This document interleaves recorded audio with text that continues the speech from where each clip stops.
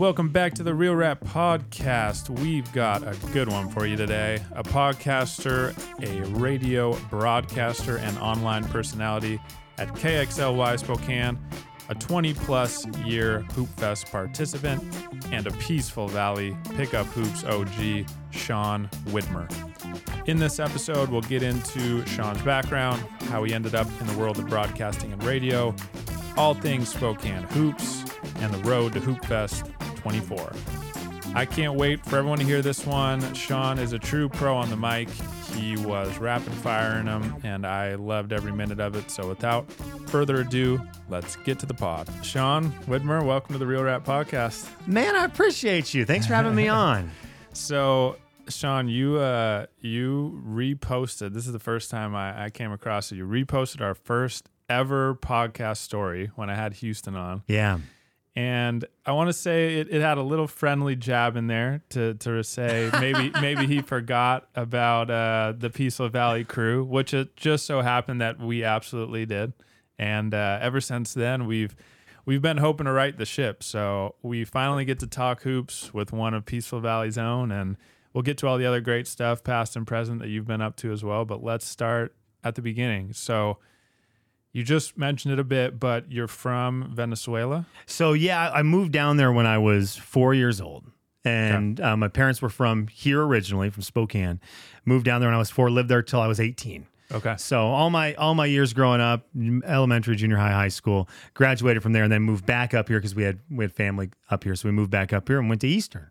So why Venezuela? So that's where my parents worked. My dad worked at a school down there that was like a missionary kids school. Also, there was like a bunch of Venezuelan kids who would learn English. Like it was an English speaking school, so you could learn English, come to the States. Venezuela, kind of a tough place to be. And so it was kind of a nice opportunity to get people learning English. They could try to get out of there if needed to come to the States. I bet. So I guess a tangent on this, because this is interesting to me. So what was that like growing up there? Did you feel like an outsider? Did you love it? How did you feel there? Yeah, man, it was weird, right? Weird. It was weird. I think because I got there so young, we didn't know better. My sister and I, especially, we didn't know better. Mm-hmm. I'm sure my parents were like, holy cow, you're in it, completely different culture. Everything was wild, but we grew up there. So the people that I knew there, I kind of grew up around, and that was the culture that I was used to. It was almost weirder moving back from Venezuela to here when I was 18, because it was like the craziest culture shock.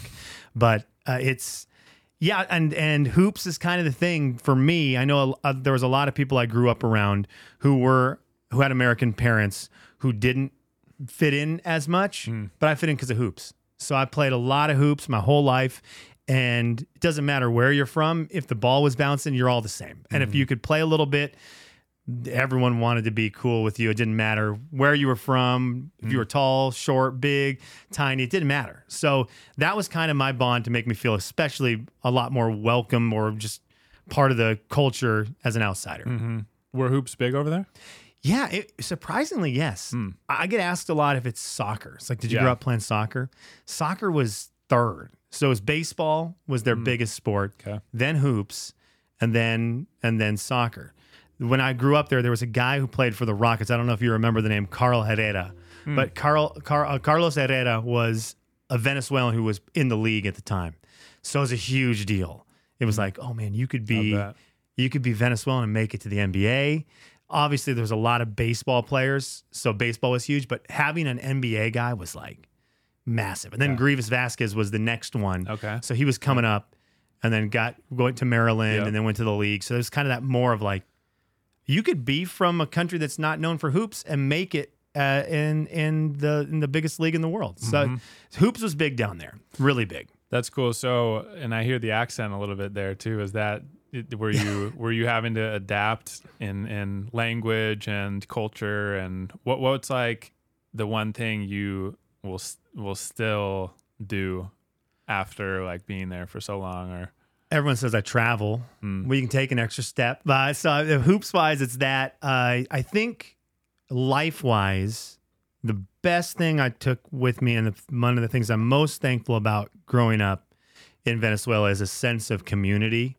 There's not a lot of things there. There was never that was one of the culture shock things coming back, is how much things matter in the States and success and like what you can get if you get money, like you can buy more stuff and you can have more things. That doesn't exist in Venezuela. The only the currency down there is family and friends. And so I loved that. And so growing up, it was really part of me, and it still is. And it's one of the things I love to try to bring to the States and kind of have here. And it's not like it's rare here, but it is a little less common. So like our run we have, you mentioned down at Peaceful Valley, it's community. That's family. Those are my guys. They're guys who we hoop with a couple times a week for the last 10 years. And they're my family. They're like as important to me as anything. They're as important to me as anything that I have at my house right now.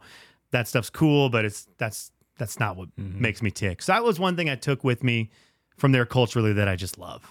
I've noticed that about you too, because I'll get to this later, but I listened to the podcast to get ready for this, and I love that. Like I love how you shout out like your boys and like the crew, and then you talk about like the weddings, your friend's wedding, and stuff like that. Because I've always been a super loyal guy in that way. Obviously, I'm here in Spokane after meeting my best friends at 5 years old, so super cool.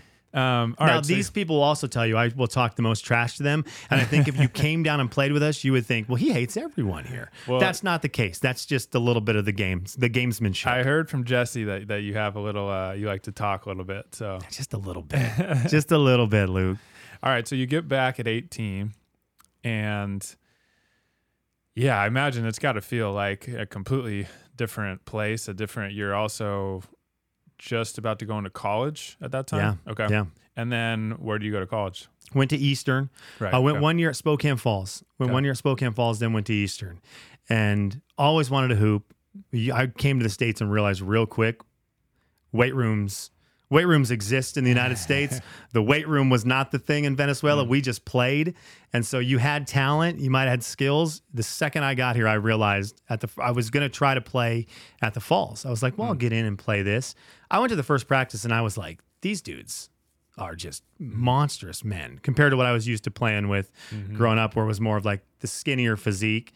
I just got bully balled. I was weight roomed all over the place. Just Hoopfest out yeah, there. Man, that's what it was. That's exactly what it was. And I was like, oh man, it's going to take a lot of work to get culturally. I just felt so lost in terms of like I remember going to a practice at tryouts and not being able to connect with anyone. I just had nothing in common. Did not know half the things that were being talked about, the music that was being listened to, anything. So I already felt like that. And then these guys were on another level physically, just from what is provided with you in the States through high school. And I was just like, I just didn't have it in me to be like, I want to grind for a year. I just kind of was a little shell shocked. Yeah. Which I regret now looking back on. It's like, come on, knucklehead. You could have just worked for a year and probably played a little bit of hoops, at least for a second. Yeah. But didn't happen. Well, obviously you still kept it up in some way, shape, or form. But so you head to Eastern after that, and then are you getting into broadcasting at that point, or when does that come into the picture? So I'm working. My grandpa had a business tiling, and so I'm working summers tiling, and I was kind of flipping around on the radio because we're just in these apartment complexes tiling bathrooms. So I'm in there by myself. And I like music okay, so I've got a little bit of music, but I'm flipping around and I hear some guys talking sports on the radio. And I was like, what the heck is this? I was like, this is a thing? This is so cool. I was like, I want to try this out for sure.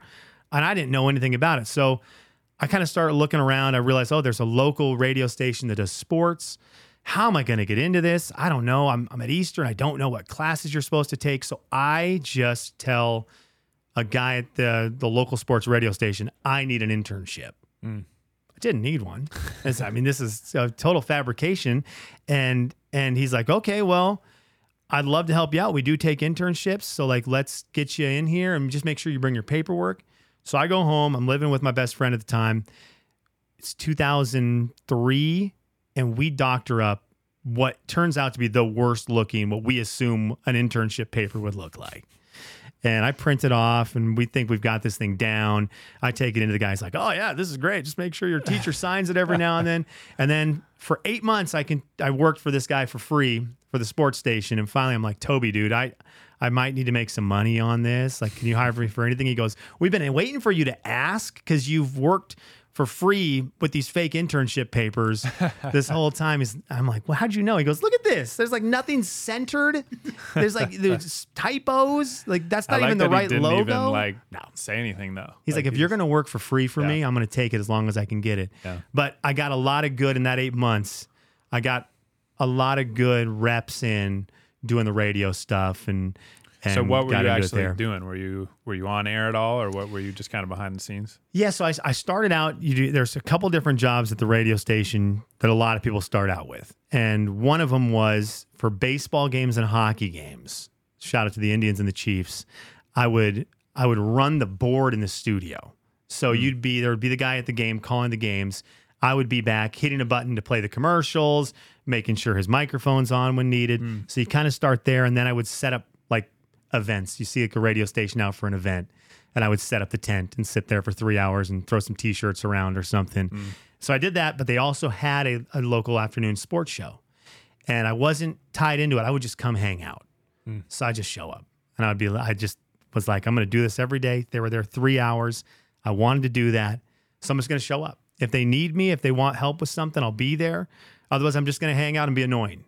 And so finally, a couple things happened. Their producer left, and so they brought me in at that role. The show got canceled, and then they offered me the show by myself, save a little money with just one person as opposed to three. Yeah. So I kind of just weaseled my way into the whole thing. And that was like, how old are you at this point? Oh man, I was 24. 24. I get handed the keys to the car at 24 years old. It's pretty special. And Luke, if I've got a hard drive with them that will never see the light of day.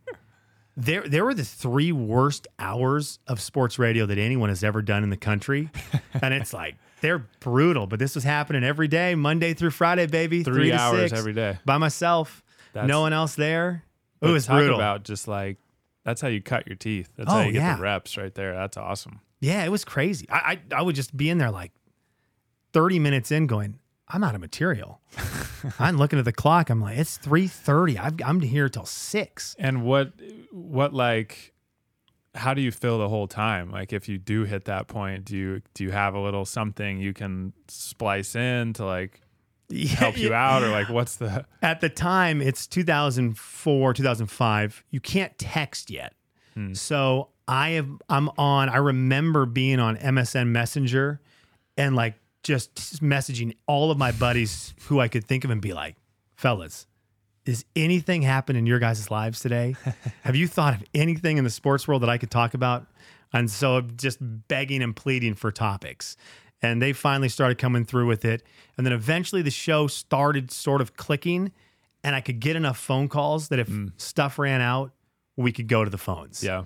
And like it bailed out by just even more terrible sports radio calls to go along with terrible hosting. Just really not great, but it was really fun to do. I bet. That's funny. I have a lot of memories of sports radio growing up, just being in the car, listening with my dad. Like we loved Jim Rome. That was a big one for us. Did you have any like big influences then, or? Jim Rome was the first one I heard. Yeah. So he was the guy I heard when I'm tiling bathrooms. And I remember thinking, this guy's got to be local. Because I didn't quite understand it. And I just thought, well, this is a local guy. He lives here. He was Jim Rome. And so I liked him. I liked Dan Patrick a little bit because I knew him from Sports Center. So I thought he's cool. And those are like the 2 main guys that I listened to a bunch of growing up. I was not a big Colin Cowherd guy, even though he's an Eastern guy. I think that's wrong of me to say. I might lose my loyalty there, so that's bad. But I loved those guys. I thought they were really cool. Rome was my favorite though. Yeah, I loved him. So inventive and so like creative with everything he'd do with like the people that listen and everything. And I loved his includes. I loved how he included people. Yep. The family part, right? He had his group, and they were all part of what the. What did he call it? The clones, or what the was clones? It? The clones. That's what it was. Yeah, and they had the smack off and all that. It was super cool. Yeah. All right, so you're doing that for how long? How long does that go? Okay, so that was. I mean, it was on and off. It was hilarious. So we did an afternoon show, or we did a weekend show for a second, where our very first guest was Jerry Rice, out of like nowhere. He was like, it went downhill really quickly. We thought this is like, we're going to get Jerry Rice every week. We never got another professional athlete ever again. So we did this weekend show, turned into the weekday show with just me, Did that for 2 years. They had some guys come in who were upper management who just wanted to do a sports show. So then they did it, but they would come in with a piece of paper that had a script on it that they would read. When they were done with it, they would just walk out of the studio. And they would just say, okay, you're going to talk for the next hour and a half or hour or however long. So I did that for a little while. Then they gave me back the sports show to just me. I did that for a year and a half. And the building I was working at was just kind of, there was a lot of turnover, a lot of change. And some of the guys that I loved, that I've worked for since 2009, they had a morning show on a country station. I didn't listen to country music, didn't know anything about it. Not the biggest country music fan at the time, but I loved their morning show. And so they left, and I begged and pleaded with Jay and Kevin's show. And I begged and pleaded with Jay. I'm like, Jay, you got to take me with you. And he's like, dude, you got the sports show going. You'd have to leave it. I'm like, no, we're good. I got to go. And so they hired me to come down with them in 2009. I've been doing that since 2009 with them. That's, I mean, man, that's like, especially we talk about a lot, like going through athletics and then kind of that's your whole world for so long and then not really knowing what's next. And to have someone from such an early age kind of know you hit your thing, you heard it on the radio, you've been doing it, clearly great at it. It's like, maybe not great at it, but I can do it. I can do it. It's fun. Well, so yeah, you join the morning show and your on-air personality is Slim, correct? Yes, sir. So where does that come from? I was wondering. This is the worst because it's day one. I get hired at the old radio station, and the guy who hires me, this Toby guy, is like, okay, well, just so you know, we have 4 or 5 Seans working in the building right now. You're like, I think the 5th Sean, and he's like, that's too many. Because that's too many. I go, okay. He goes, everyone's getting nicknames. So there's another guy, bigger dude. He gets Big Wash. His name was Sean Washington, Big Wash. I get Slim. I forget what the other 3 guys' nicknames get. Within a month, the 3 guys who I don't remember are all gone. So now there's just 2 of us. So I easily could have been Sean because this guy wanted to be Big Wash. But after a month, Toby's like, no, dude, you're Slim. We've done it for a month. It's in. Yeah. So that's your name henceforth. And it's stuck since 2004.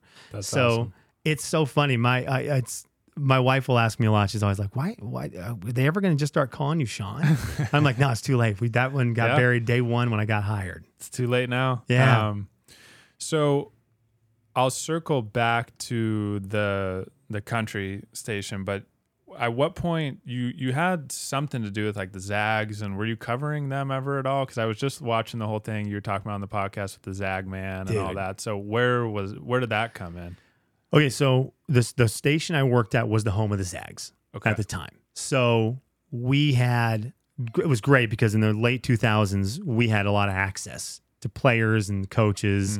And the coaches happened to like the show I work for now. They were big fans of them back in the day. Jay and Kevin, in 1999, by the luckiest thing of all time, decided, oh, this is a cool basketball program. Let's follow them for the season. And then let's just kind of latch onto them and see what happens. It's the year they make their big tourney run. Wow.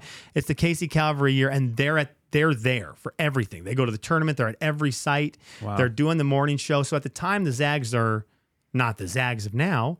So to have a local radio show in your hotel in wherever Atlanta or wherever they're at was a pretty cool deal to the coaches because it was support from Spokane, and it was a way for them to pump up this team that was nobodies. And I know Fuey in particular, coach, really appreciated that. And then they did it every single year for about 6 years, where they were at every single tournament game, broadcasting multiple days before. Coach would come down and just hang. Players would come down to the lobby and just hang. That's changed now. Yeah. But they would just hang, and it was like, this is pre-internet. This is pre any of that stuff. This was the outlet for these players to be heard in Spokane and to people to get excited about the Zags. They weren't getting a lot of TV coverage. And so that kind of got me tied in because I was tied in with the show. I got tied into that. So I kind of got lucked my way into being friendly with some of the coaches. They let me have a little extra access, I always felt like, to some of the players. I got away with a little more in my interviews. Yeah. Kind of ticked off a lot of the... I'm not well liked in the TV circles here because the TV people have to do real interviews, and I'd be sitting around doing goofy, fun interviews with players, and I always got very fortunate with that. That's cool. Yeah, I think about that a lot with this even. That's kind of the advantage I almost feel like we have sometimes, is that we can say and do and talk about what we want. Yeah. We don't have to follow any certain criterion or whatever it might be. So and people want to know about that. Like, they want to know the kind of the fun stuff that makes these people we watch every single game. They want to know what makes them tick a little bit. Mm-hmm. Yeah, I bet it's changed a lot too. That's interesting. So you're doing that a little bit here and there, but you get on the main focus at that point is the country station in the mornings, right? Yeah, so that's now since 2009, that's been focus number one. I had a nice little stint for a couple years on ESPN radio with former Zag Decent Dan Dickow, and we did a local radio show for a couple years. Tons of fun doing that with him. It was a grind. It was long days because I was doing the morning show, then the show with him. There'd be days I'd get home and I couldn't talk. I bet. And so we did that for a year and a half, and I loved it because I love Danny. And so that was a ton of fun. Just the timing on it probably wasn't perfect. Yeah. But it got me in sports for a little bit. I got to say I was on ESPN radio, which was kind of a dream for a while. But yeah, the morning show has been the focus. Okay. Yeah, I just heard he just did a podcast with John, and I loved it. It was a good one. I'd recommend to anyone if they're hearing this to check that one out. But is it nice just to be able to call him John? Yeah. Actually, what's really funny is, and I've never really explained this to anyone, but I grew up calling him Mr. Stockton. Basically. Yeah. And, because I've known him since I was 5 years old. And as we got older, that was like weird for me to call him that eventually. So then I was like, well, I'm not going to call him John. Like, that doesn't really make sense. And then sometimes like the kids will call him Jay. So like I've experimented a little bit with that, but I've just settled on Coach now because he helped coach me, because I'm like, that's just the best, easiest, most endearing term for me at this point. But yeah. He has like the most awesome family. I love that, you've talked to Michael and Houston, and please keep David out of here. But I love that you've talked to them, and it's so cool. But like, that's the one person in Spokane that to this day, and I've got fortunate enough to meet a lot of people and talk to a lot of people. I've never met him, and I don't think I would actually be able to say words. Really? Like, he's John Stockton. Yeah. Or John to you. Yeah. But that's like the legend of legends. For sure. I'd love to have him on here. I think someday, he'd probably be up for it, but it's taken me probably 20 years to work up the courage to have a real conversation with him, So cool. It's been, very fortunate. But all right, so the one thing I was going to ask you mentioned it. I think Mike Stockton might have told me a story one time. He was like listening to the radio show, and there was something came up where they were like explaining to you a country song that you didn't even know or whatnot. So I was wondering, like, you didn't know much about country, you said. So what's that like? Like, now you're on a, country music. People are very passionate about country music. So what's that transition like? I hadn't heard that they're passionate about it. So my big flaw coming in, I did not listen to country music growing up. It didn't exist in Venezuela. There's no country music. There's hip hop, there's pop music, and then of course there's all Latin music. Mm-hmm. So I moved back to the States, and I get into like the pop music scene. I love like some indie stuff, and I love like some rock stuff. So country is the furthest thing away from my mind. And it sounds so weird to me when I'd hear it. If I like had a girlfriend, I felt like every one of my girlfriends liked some kind of country music. Right. And so I'd hear it, I'm thinking, this doesn't make sense. This is so foreign. And so finally, 2009, I have to face the music, because I'm going to be in it. And so Kevin, who I work with, is like, you've got to get into it, and we've got to kind of get the process rolling quickly. Because if you don't like this and you don't know about it, you will be buried, because you now work for the country station. And like you said, they're passionate. Yeah. And so I had just never given it a chance. So Kevin knows me very well, and he starts kind of easing me in with the closest thing to the music I like. And about a year and a half later, I'm like, this stuff rules. And at that point, it was great because I had a whole catalog of music that I'd never heard dating back, a long time that I got to catch up on. It was kind of cool. Is it my favorite music? No, but I really appreciate it and I really like it a lot. Yeah, it's like an education. I've always thought that. I was the same. I never grew up on country, and I'll listen to it here and there. But if somebody were to like force me into doing it, I know I'd like it. It's just I just have never really had that opportunity. What's like your band? Who's your band? So I grew up mostly on like hip hop and R&B. Like I was like making like mixtapes of like Dr. Dre and Snoop when I was like a 10. Like that era.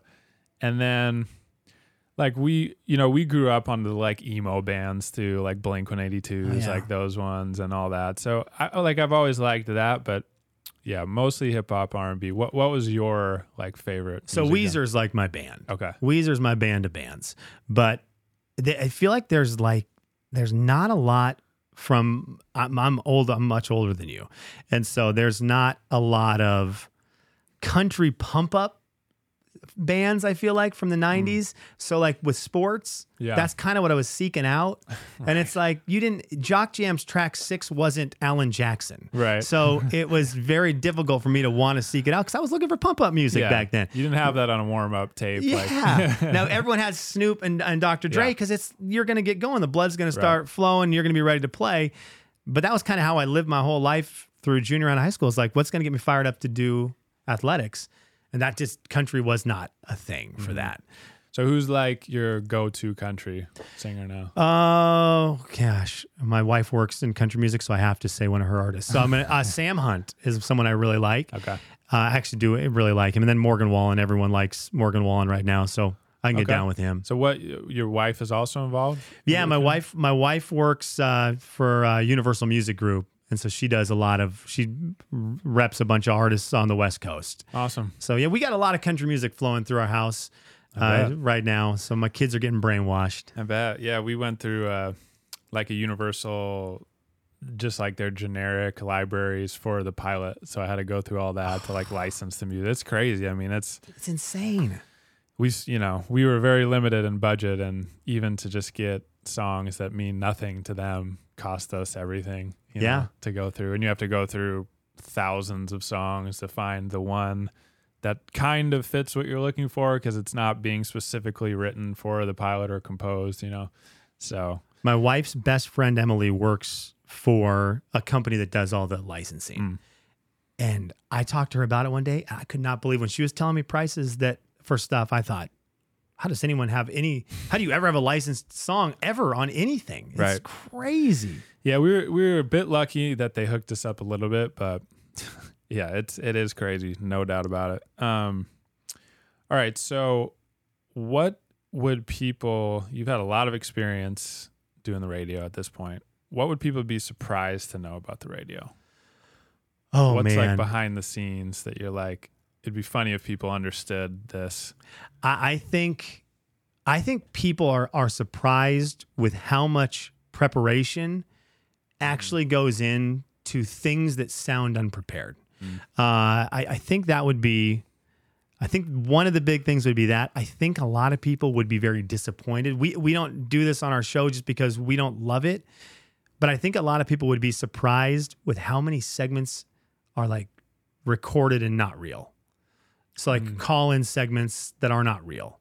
And we've done a couple of them over the course of a long time of doing radio, but you pull them off like they're real. We've had guests on our show that existed for a number of years. We had a guy who came on our show every single day, or not every day, once a week for 5 years, and did a character that everyone thought was real.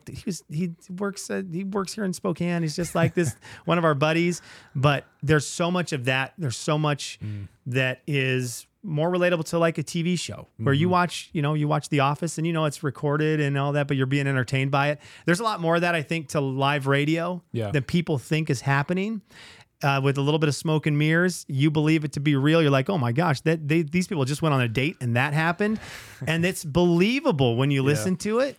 But people are really good. We can get really good at making stuff sound real that is absolutely fabricated. To that point, I've never thought about that. And then when you tell me, it makes perfect sense. I'm like, yeah, because it's entertainment at the end of the day. Yeah. And it's funny because from my aspect, I've ruined it for some of my buddies who love some shows that have that. I'm like, well, that's fake. Like that's something that our show could technically purchase and have on our show. Like it's a package that they'll work with you to make the segment work. And they're like, don't ruin it. I'm like, you're still going to listen. It's still great. The people who write all these things are excellent at it. You may think about it now, but it's still very entertaining stuff. It's probably more entertaining because it's all pre-done. Right. What's been the hardest part? If you look back to where you started to where you are now. The hardest part of anything, whether it's podcasting, radio, that world, I don't know if you've had to deal with this or not yet, but I think at some point you will wrestle with it. You don't know, you can't see anyone who's listening. So there are days we'll be doing something and I'll be sitting there going, there's no one listening. Right. There's no one listening. There's not one person out there listening. And the whole reason I got into all this is to hopefully make someone smile in a day. That's my whole reason for doing anything that I do in this whole format, is to make someone's day who's bad, try to make them have something bright, a bright spot into their morning, their day, whatever it is. That's my whole point of any of it. And there's days where you go, that wasn't funny. No one laughed at that. And you can't see it. And there's not like a reader on the computer monitor that says, 13 people just laughed at your joke. And that part's hard. Yeah. And it can get in your head. If you feel like you've had a couple bad days and maybe we got a text line, maybe the text line's not coming through with as many people going like, it's really clever or whatever. It starts to get in your head and you have to fight through that and be like, no, I'm going to hope that there's people that did think that was funny. Yeah. And that part's hard. That part's hard. Plus now more than ever, I imagine, right? As people have veered more towards podcasting or playing music off their phone or whatever. Yeah. It's probably harder and harder to hear. It is. But I don't know if have you had that thing yet where you put out an episode and you're like, is anyone going to listen to this? Oh yeah. I've had that with this whole journey in general, but I just go back at the end of the day to I do this because I love doing it, and I leave here I leave these conversations buzzing just because I enjoyed it, and it rules. And your podcast, this one particularly, it rules. It's fantastic. It's something that I wish people like your listeners need to know this. If they know you, if they know how to contact you, just do it. Yeah. Shoot a little line that says, man, that was really good. I enjoyed it. Even if it was bad, you're like, I listened to it. It wasn't my favorite, but I'm going to keep listening. Yeah. The value of that, if you listen to something for the person who does it, is astronomical. I don't think people get that. Why would they? So that's one thing that's hard about this that I hope people do for you is just show you a little bit of love. For sure. It's cool. It's hard. It's hard work. I appreciate that. I'm very bad at that part of it of asking people to do this or do that, or it's just I've never been very comfortable with it, and then this journey has made me have to grow a lot in that way. But it's weird. It's hard. It is really weird. I'm sure Brennan, you can appreciate that as well. I whenever someone tells me they listen to my podcast, it's always a really great moment, but it's few and far between. But I know people are listening, but it's just you don't get all the praise, but it's all right. I know what I'm doing is for the good of the people. Brennan's a monster. I saw him running the other day through Browns Edition, and I was like, I was with my wife. I told her, I go, that guy's a legend. I was like, that guy's the dude. That guy's the dude. She's like, why didn't you say something? I'm like, because I'm geeking out a little bit. And I'm like, I'm not going to bother him. He's running. I'm not going to do that. Yeah. That's hilarious. I get a lot of people see me in Browns apparently. And they so if you see me, that's another thing. Text me or message me on Instagram. It's always funny to. Must be the outfits or something. It was the shorts. It's because I run so fast. That's what it is. Well, yeah, I was to that point also. I wanted to ask about call-ins, right? Because you said obviously it comes off one way and it's different than it might seem, but I'm sure you've had some very interesting calls over the years. They're pre-screened? Is that right? Well, that is my boss is listening. They are pre-screened. Absolutely. We try to do a pretty good job of that, but the way kind of with our show, When I did the sports show, I was loose cannon because it was just me by myself. I didn't have a producer. So if the phone started ringing during a segment, I either had to answer it or just ignore it. And it was nice to have, if you're talking for 3 hours by yourself, it was nice to have any other voices. So you would take them totally unscreened and just cross your fingers. And it worked about 50% of the time, and it didn't. Now we at least know who they are, a quick bit of what they want to talk about, but at any moment that can go south. At any moment that can change. That can change. The second they start talking, you go, oh, you didn't want to talk about that. Yeah. You got me. Is there one that stands out? Or we had a guy call in.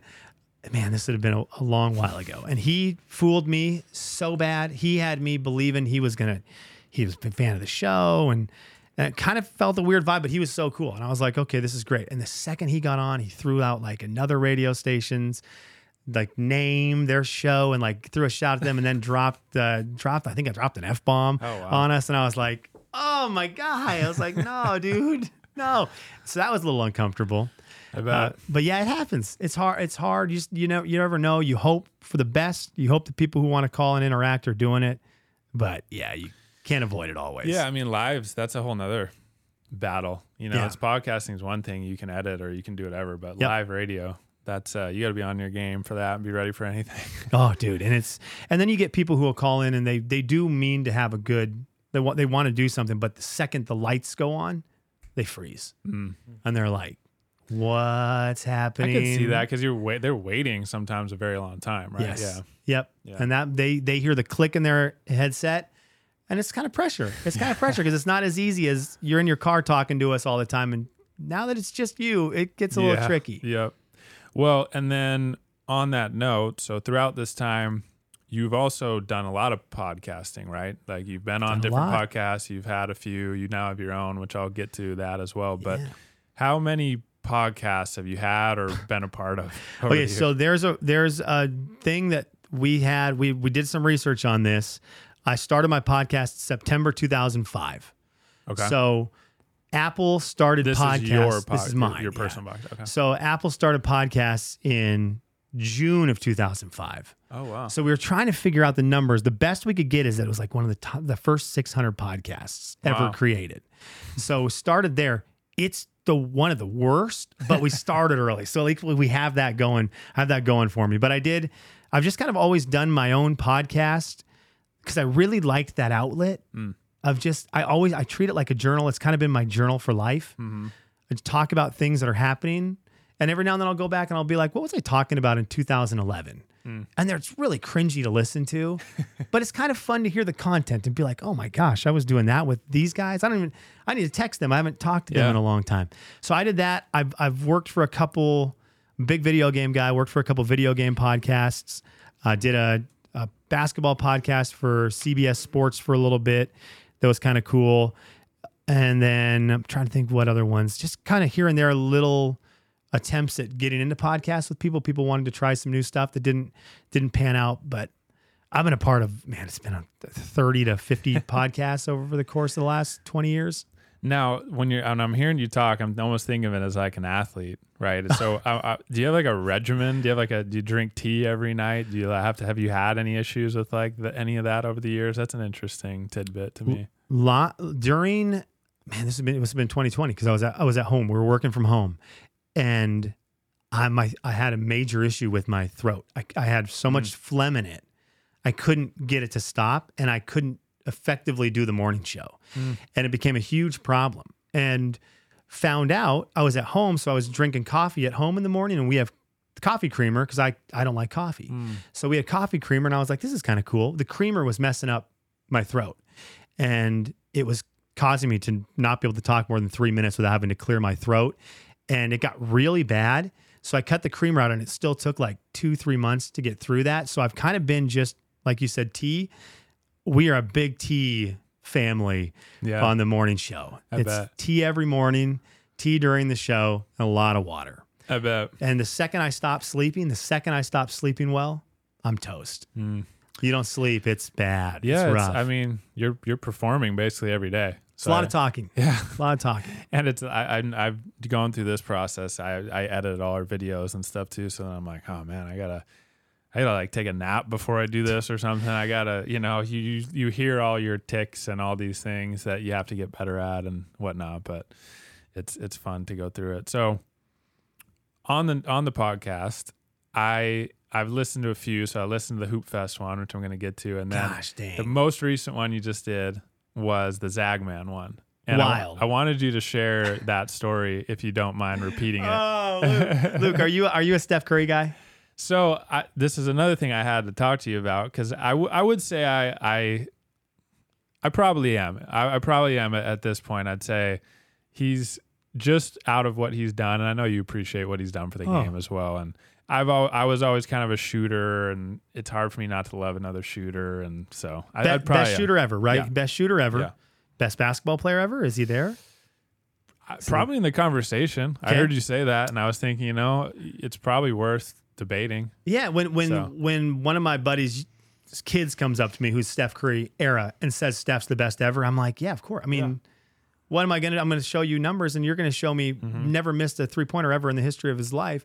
And that's hard to argue. So in 2008, I'm trying to get in with the Jay and Kevin show. I'm trying to get in, trying to kind of get my feet in the door there, because I really enjoy their show. I think I'm listening to them in the mornings. They're super creative, and I liked their outlet.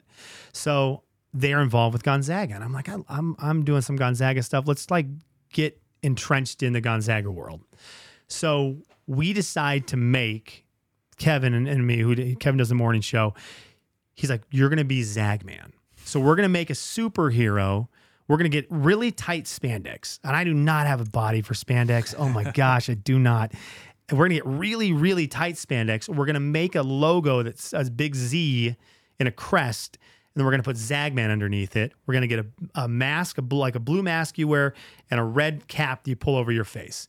And we're going to make this. And he's like, if my friends and I can make a series of videos leading up to the NCAA tournament about Zagman, we'll build some momentum about him. Like, whoa, Zagman's a Zag superhero, just kind of whatever for fun.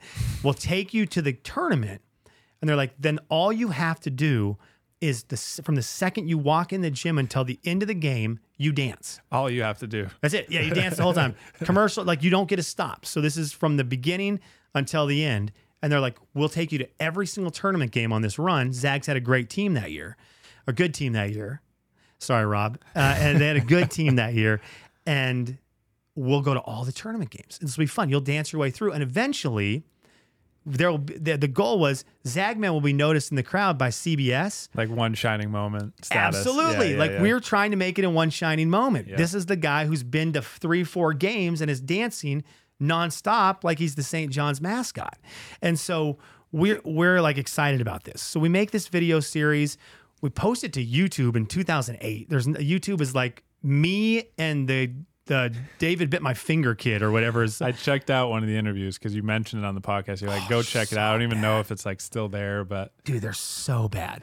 So we make these videos, put them to YouTube. We don't know what we're doing. And we head to Raleigh, North Carolina. So Zagman makes his trip to Raleigh, North Carolina. Get to the game. Dancing my butt off. Stephen Gray is on fire. We're going to win the game. Zags are going to win. I'm already excited. I'm like, I can do this. I got the stamina to dance all tournament. And so I'm already mentally, I'm on to Saturday. I'm like, Saturday's game. I'm going to dance even better. What kind of dance moves can I do? This is going to be wonderful. Steph Curry happens and he starts getting hot. And now I'm dancing to Davidson taking my life away. So we get no notoriety on this at all. Nothing. So that's okay. But like the hope was that at some point we had one shining moment. Yeah. Zagman, we put all this effort in for nothing. Absolutely nothing. So it's always a joke on the show. We just laugh about, oh man, remember all the work we put into Zagman for nothing?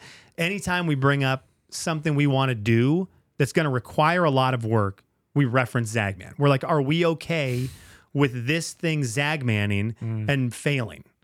And so that's been like the ongoing joke. Friday night, Steph Curry's documentary comes out.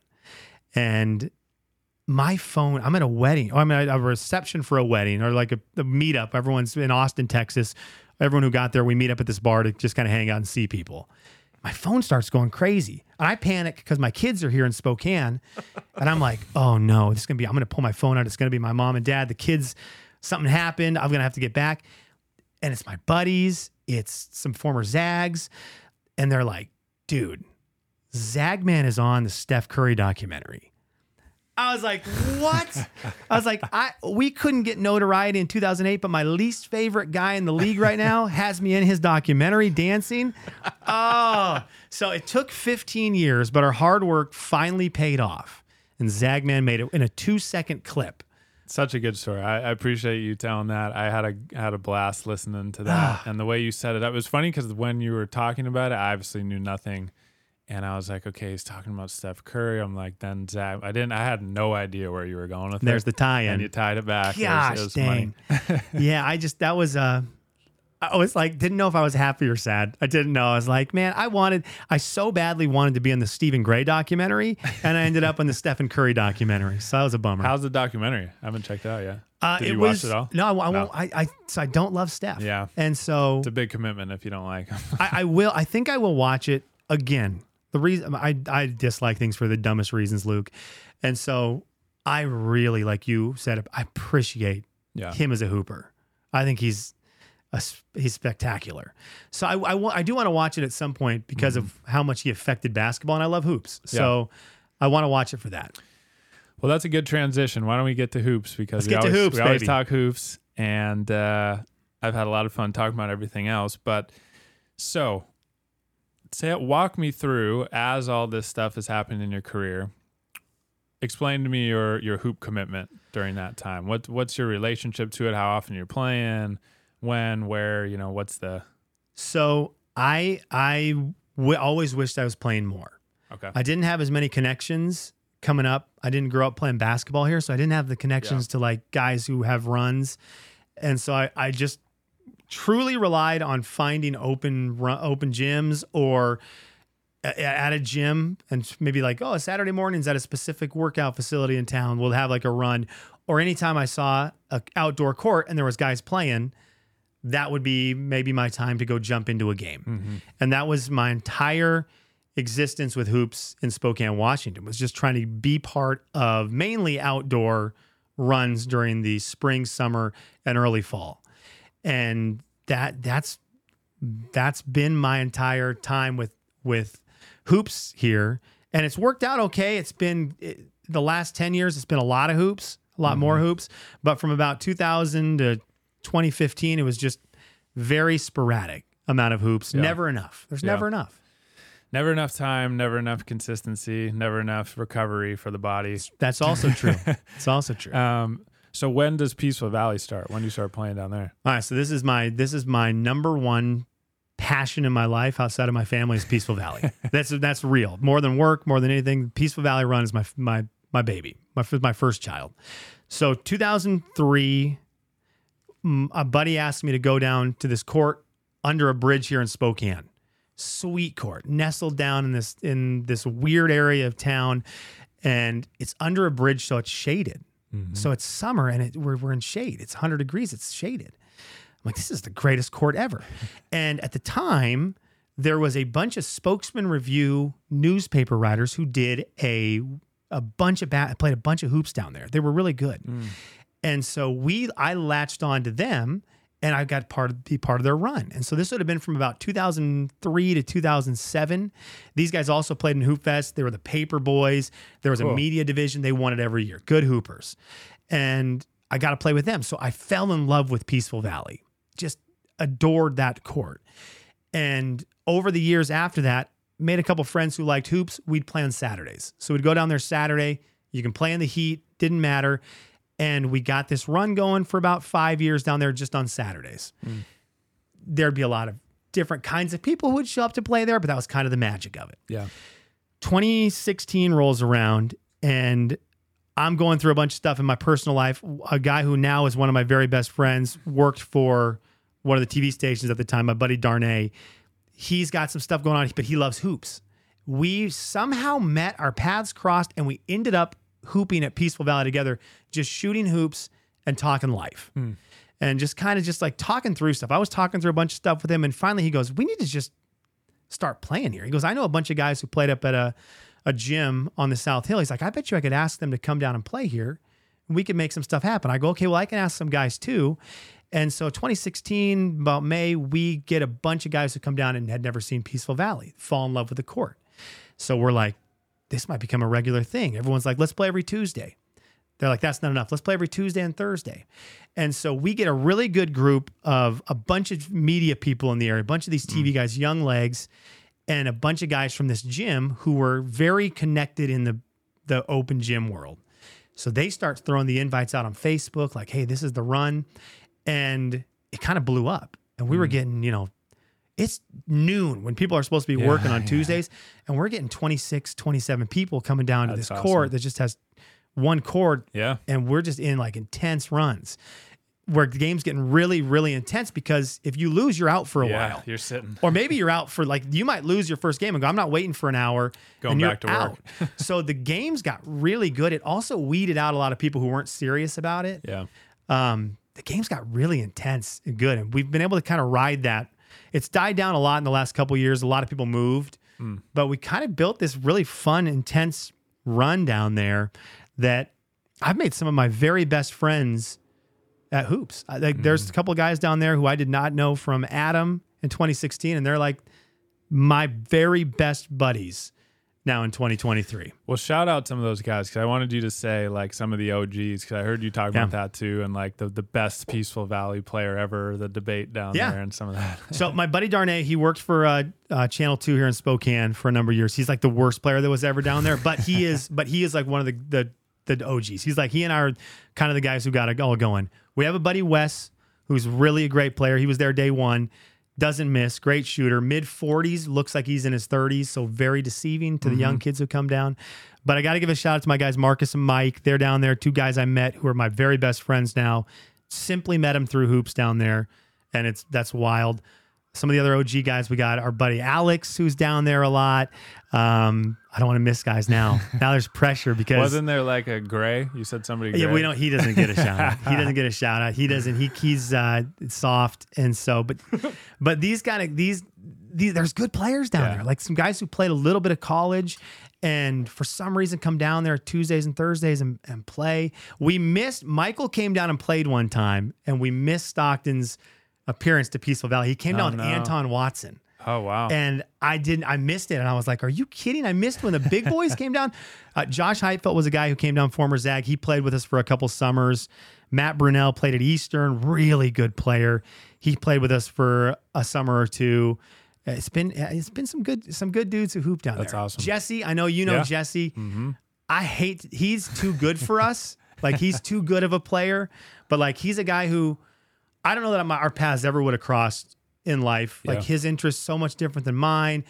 Kind of the age difference is crazy, but he's my guy. I would do if he ever needed anything and he messaged me and he's like, hey man, I need help moving or whatever. Drop of a hat, a drop of a hat. I'm there.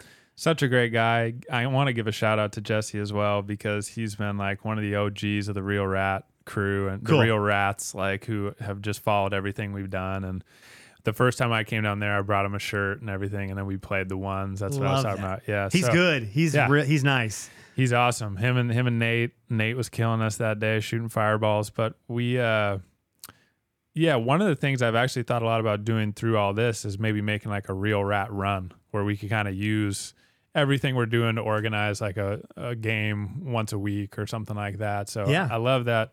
I love that you do that and put the effort into that because it does take work and.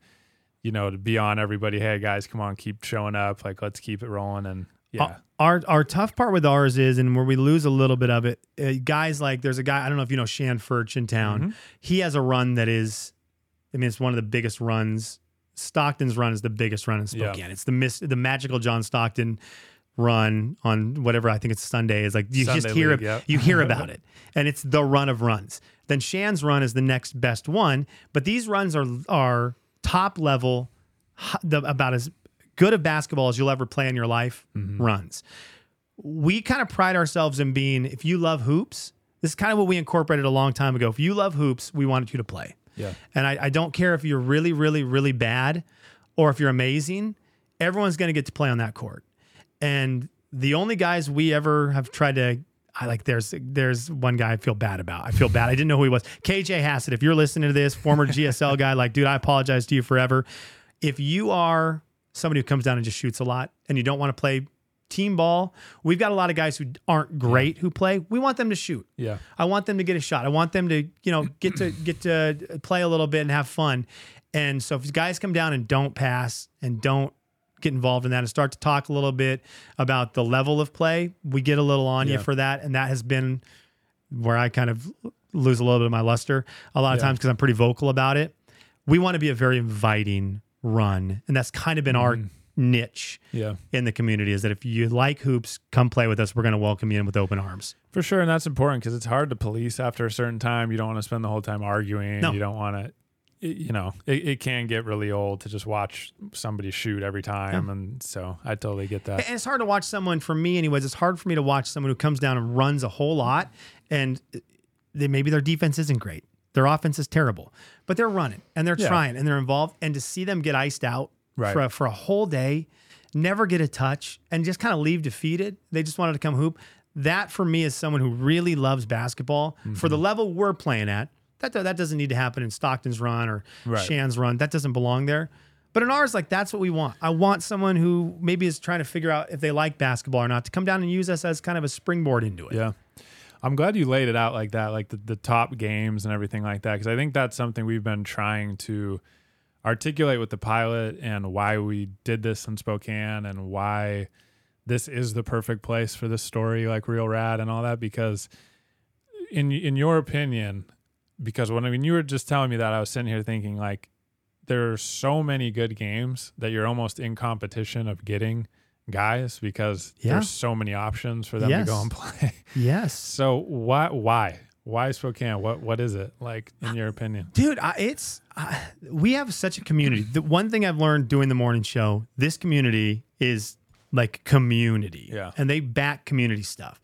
I think Hoopfest is going to get a lot of credit for where we are in this city for the love of hoops. I think we've got good collegiate programs that have, obviously Gonzaga, I don't know if you heard about them. They're okay. But like, even like Whitworth has great hoop history to them. Eastern's got some great hoop history. WSU has their runs. Like they had the red hot team in the late 2000s. That was just like crazy. There's good basketball at our colleges around here. And I think also you mix in with Hoopfest, like the love of basketball here. We also have really good outdoor courts that are comfortable to play at during the summer. It's not 105 degrees. It's comfortable to get out and play at our courts outdoors for the most part. And I think that makes it a little more welcoming to people who see a court and you're like, I want to go try that out. You're not just immediately dripping sweat all over the place. It's a great point, and it's a big, props to Hoop Town and everything they've put into putting in the park courts and refurbishing them and things like that. So all right, let's finish. The other mystery run real quick that I bet you're a part of. Are you part of the Spokane Club run? I'm imagining you. No, so I heard a lot about it, but Houston, that's on you, bud. That's brutal. He talked to me a little bit about it, but he doesn't play down there much anymore, so that was part of it. He torched us one game. Just absolutely buried us. We call the guy, so Deshaun Bedford shot our film. Do you know him at all? He's a hoops guy. I know the name. Okay. So he had a funny thing. There was something around town at one point called the Love League. This was before I lived here. Okay. And Deshaun and his business partner, Mike, like announced the games and filmed them. No way.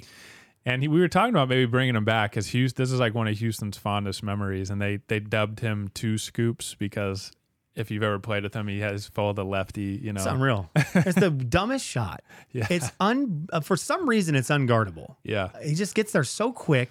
Puts that thing up, the wrong foot, wrong everything. You're like, what just happened there, Houston? Mike was pissed the other day because I guess Houston iced a game with a pull-up three, and H isn't Steph Curry out there generally. No. That's cool, though. That's awesome. I'd never heard of that run before. Yeah, so, yeah, there's and that's a lot of why we're doing the podcast, too, is to just, like, share those stories, hear those stories, because that's what happens. Runs come, they go. It's hard to keep up with them, especially in that case. They were literally broadcasting like a men's league, so that's hard. Where was this at? I don't know. I can't remember where they said it was, but Yeah. That's so creative. It was. There's some YouTube that you can go and check. I can see if I can pull it up later after this. But what a way to promote a run. Like to get that kind of level of it, I'd want to go every week. For sure. That's so cool.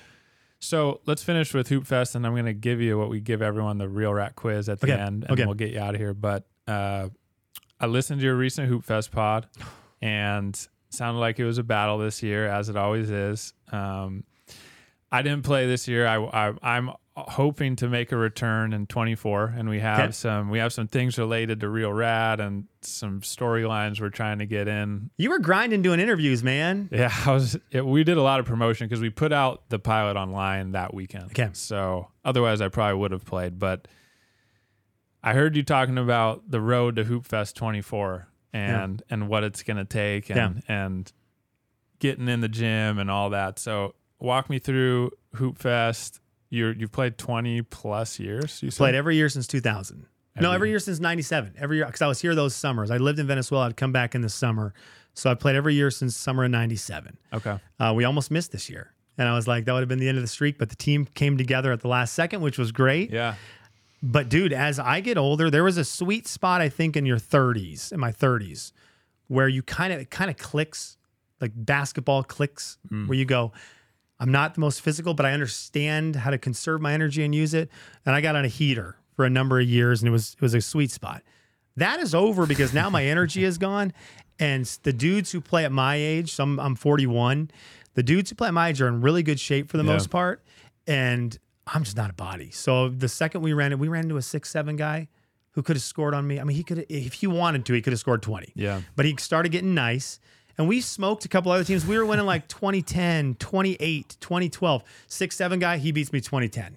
I'm like, yeah, dude, that's going to happen. How tall was your biggest guy? Me. So that's not good. 6'3", and 6'3" and weak. That's tough. That's especially in Hoopfest, you get a big, strong guy who's going to be able to just bully people around. And he was good. And then he started hitting threes. So describe in your terms like the prototype Hoopfest player, because that's what I'm always amazed by. Every year when I go out and I'm watching games, I'm like, these guys are just humongous. Like Mike Hart's the best Hoopfest player of all time. Sorry, Parker Kelly, I love you. Mark Axton, you know I love you to death.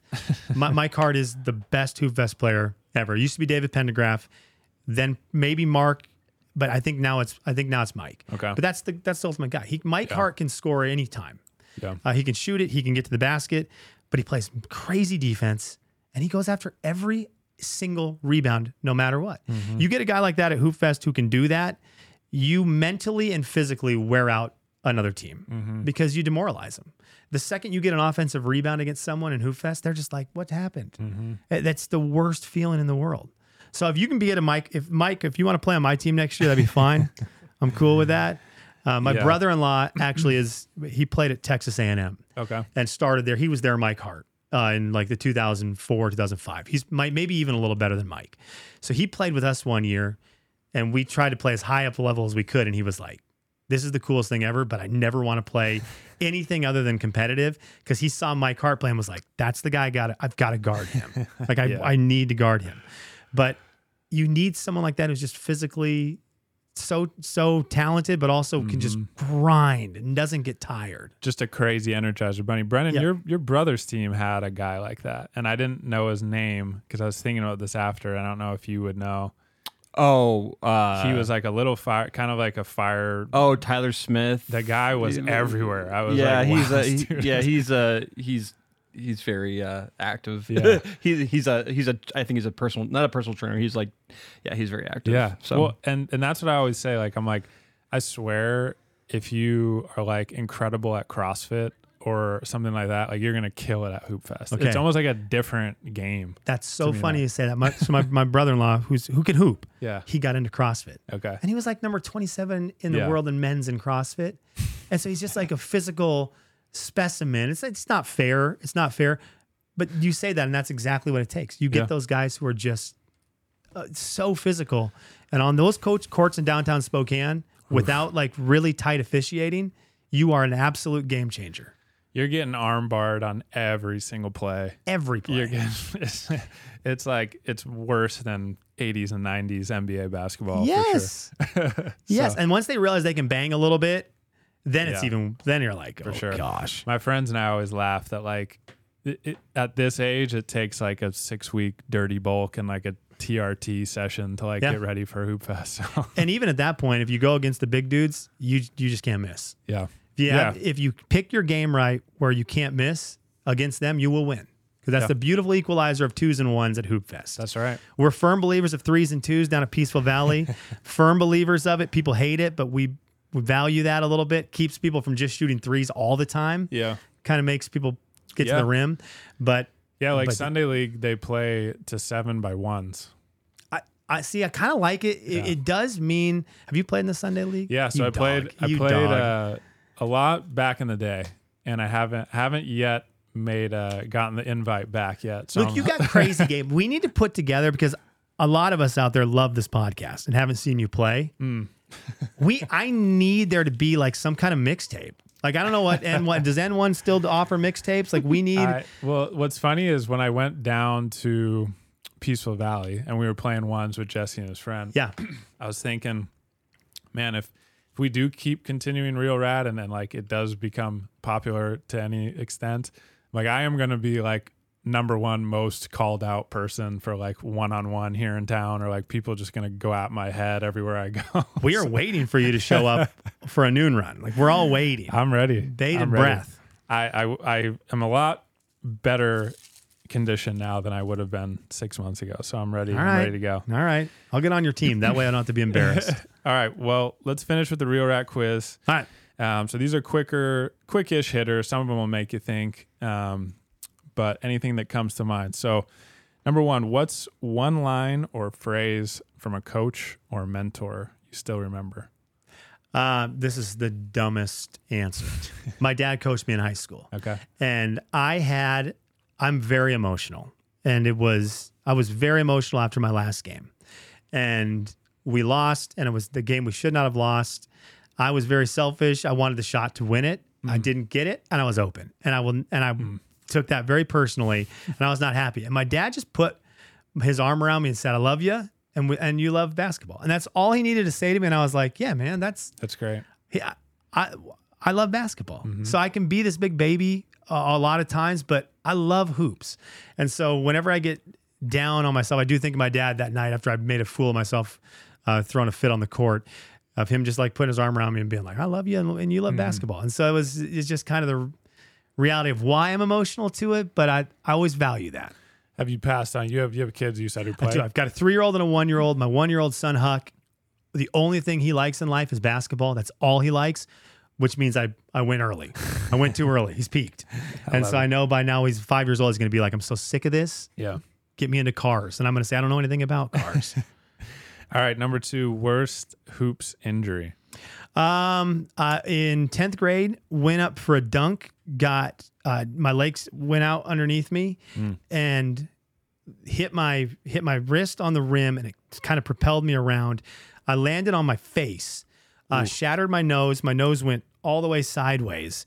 But what I didn't realize, my wrist on my left arm, it went from where your wrist connects to your hand. My wrist went up inside my hand to where my middle finger is. So my hand was on top of my arm. And so that wasn't great. And it was in Venezuela, where the medical field isn't the greatest.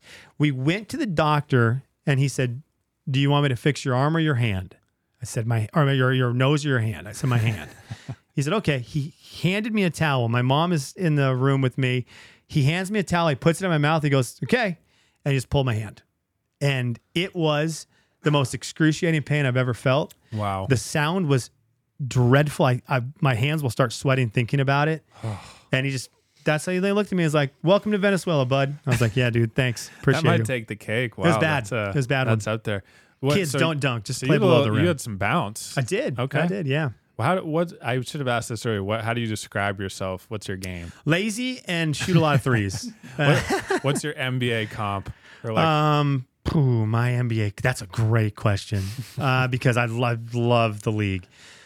I kind of am a little. This is not a great one, but I'm kind of a little PJ Tucker, but with more vocal because I do a lot of dirt. I'm more of a dirty work guy. You're a dog a little bit. I like to pass a little bit.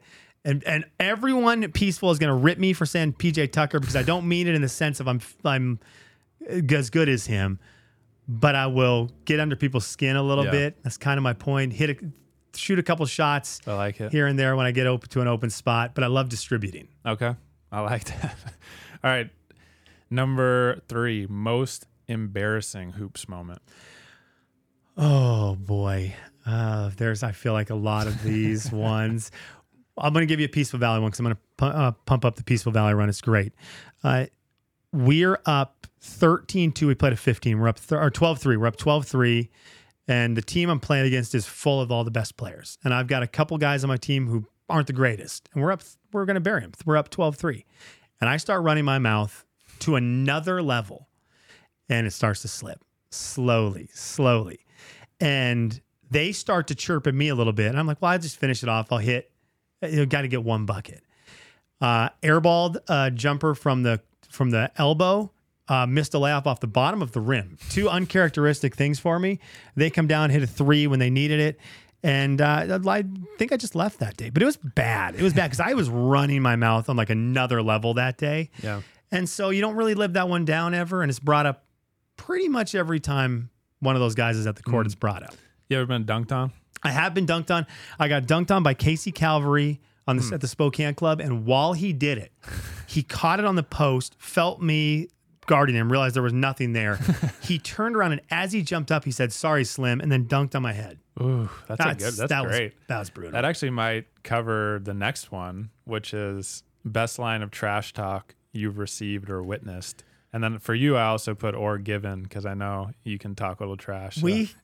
So this guy Darnay is one of my best friends, and we got into each other during one game where he was like mad at me, physically lifting me up and trying to carry me off the court. One of those kind of games, and I'm still somehow getting open and making lucky shots, and so it was driving him crazy. And I got up into his face at the end of it, and I was like, "We beat him," and I told him to get off my court. I was like, "This is my court. Get off my court," and I wouldn't stop. And so I'm feeling confident, yelling at him, "Get off my court," this and that. And he finally snapped. And he ran up to me, and I thought, he's going to bash my brains. And right as he's getting ready to punch me, he realized, what are we doing? And we are chest to chest. I'm terrified. And he stopped because he's a good human being. I probably would have punched him if it was the other way around. And that was probably the one. We crossed the lines, but it was kind of, we look back on it as a fond moment now, which is weird. All right. Number 5, favorite basketball movie. You're going to have to give me on technicality. Is Hoop Dreams a movie or a documentary? Yeah. Documentary. It's a documentary, but somebody just said it for the first time a couple weeks ago. And I was like, that's such a good one that it's allowable for sure. It's my most watched. It's my most watched basketball anything. Because outside of that, man, I might say Coach Carter. Okay. I really liked Coach Carter, but Hoop Dreams is the movie or the show that's have been involved with basketball that I've watched the most. It's the realest too. Yeah. Which you got to appreciate. It was cool too. It was like the story made you feel like you could do it. Made you feel like if you were anybody, you could play hoops. Mm-hmm. Awesome. All right. And lastly, we ask everybody this. So who is the first or who is the person, you know the concept of Real Rat, you've seen the pilot. Who's the person who comes to mind in Spokane or beyond when you think of the ultimate Real Rat? Mark Axton. Has anyone said him yet? That's a good one. Mark Axton, one of the all-time great Eastern Eagle basketball players. He has 4 children, and he somehow manages. I have 2 kids, and my time to play is drastically affected by that. He plays like 4 or 5 times a week. Yeah. It's insane. There'll be times I'm like, Mark, are you going to hoop this week? He goes, what do you mean? What am I going to hoop? I've hooped twice already, and it's Tuesday. And I'm like, well, how did you do that? That man, if there is a basketball game going, he will do it. The other one, and gosh, I hate to give him credit for it, Steve Stockton.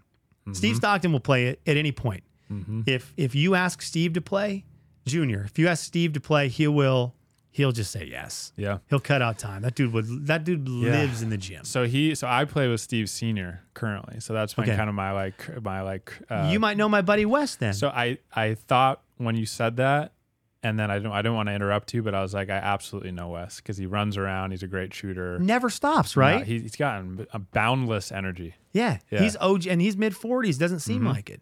Yeah, I saw him at Hoopfest, and I think they won. He was in like one of the brackets where they were done kind of early. I heard you talking about that. Just so if he's watching, Wes, you didn't win.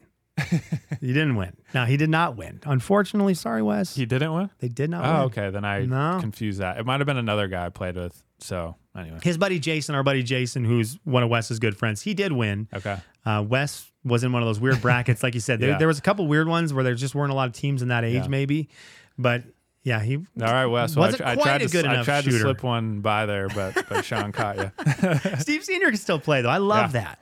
For sure. No, young Steve, absolutely. I want to get him in here. He's I shouted him out at the premiere. We did a little Q&A, and I was like, Steve's an example of one of these guys. Absolutely. Axe is still the one, but Steve's right behind him. Yeah. All right. Well, Sean, really appreciate you, man. Come hoop. Yeah. Peaceful Valley. Come down Mondays, Thursdays at noon. I mean, shoot. Thursday, you might see me there. We'll be there. I haven't played yet this week. I was thinking maybe Jesse might text me because he's a Tuesday nighter generally. Yeah, so, he is down at Peaceful normally. Yeah. So I might be down there tonight, and then Thursday, road to Hoopfest 24. Let's get it going. Let's get it going. Let's get it in. I'm with you. So I'll give you buckets. We'll see Come about on that. down. I'll give you buckets. They're free down there. All right, that wraps it up. Thank you to Brennan and Spokecast. Thank you to anyone listening. As Sean said, hit us up. Give us a line. Tell us something. Slide into the DMs. Yeah, slide into the DMs and tell us who you want to see on here. We just actually put out a post about recommending some female hoopers. We just scheduled 2 or 3 of those, so I'm super pumped to get some ladies in here as well. And give us suggestions, questions, whatever it might be. We're open to it. So until next time, we'll see you then.